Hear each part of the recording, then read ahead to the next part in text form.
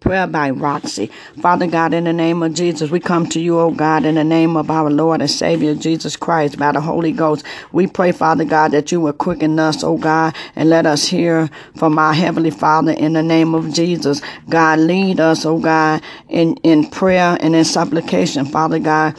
We ask, Father God, that we pray and bow and worship before you, oh God. We come to you, oh God, with praise and thanksgiving, oh God.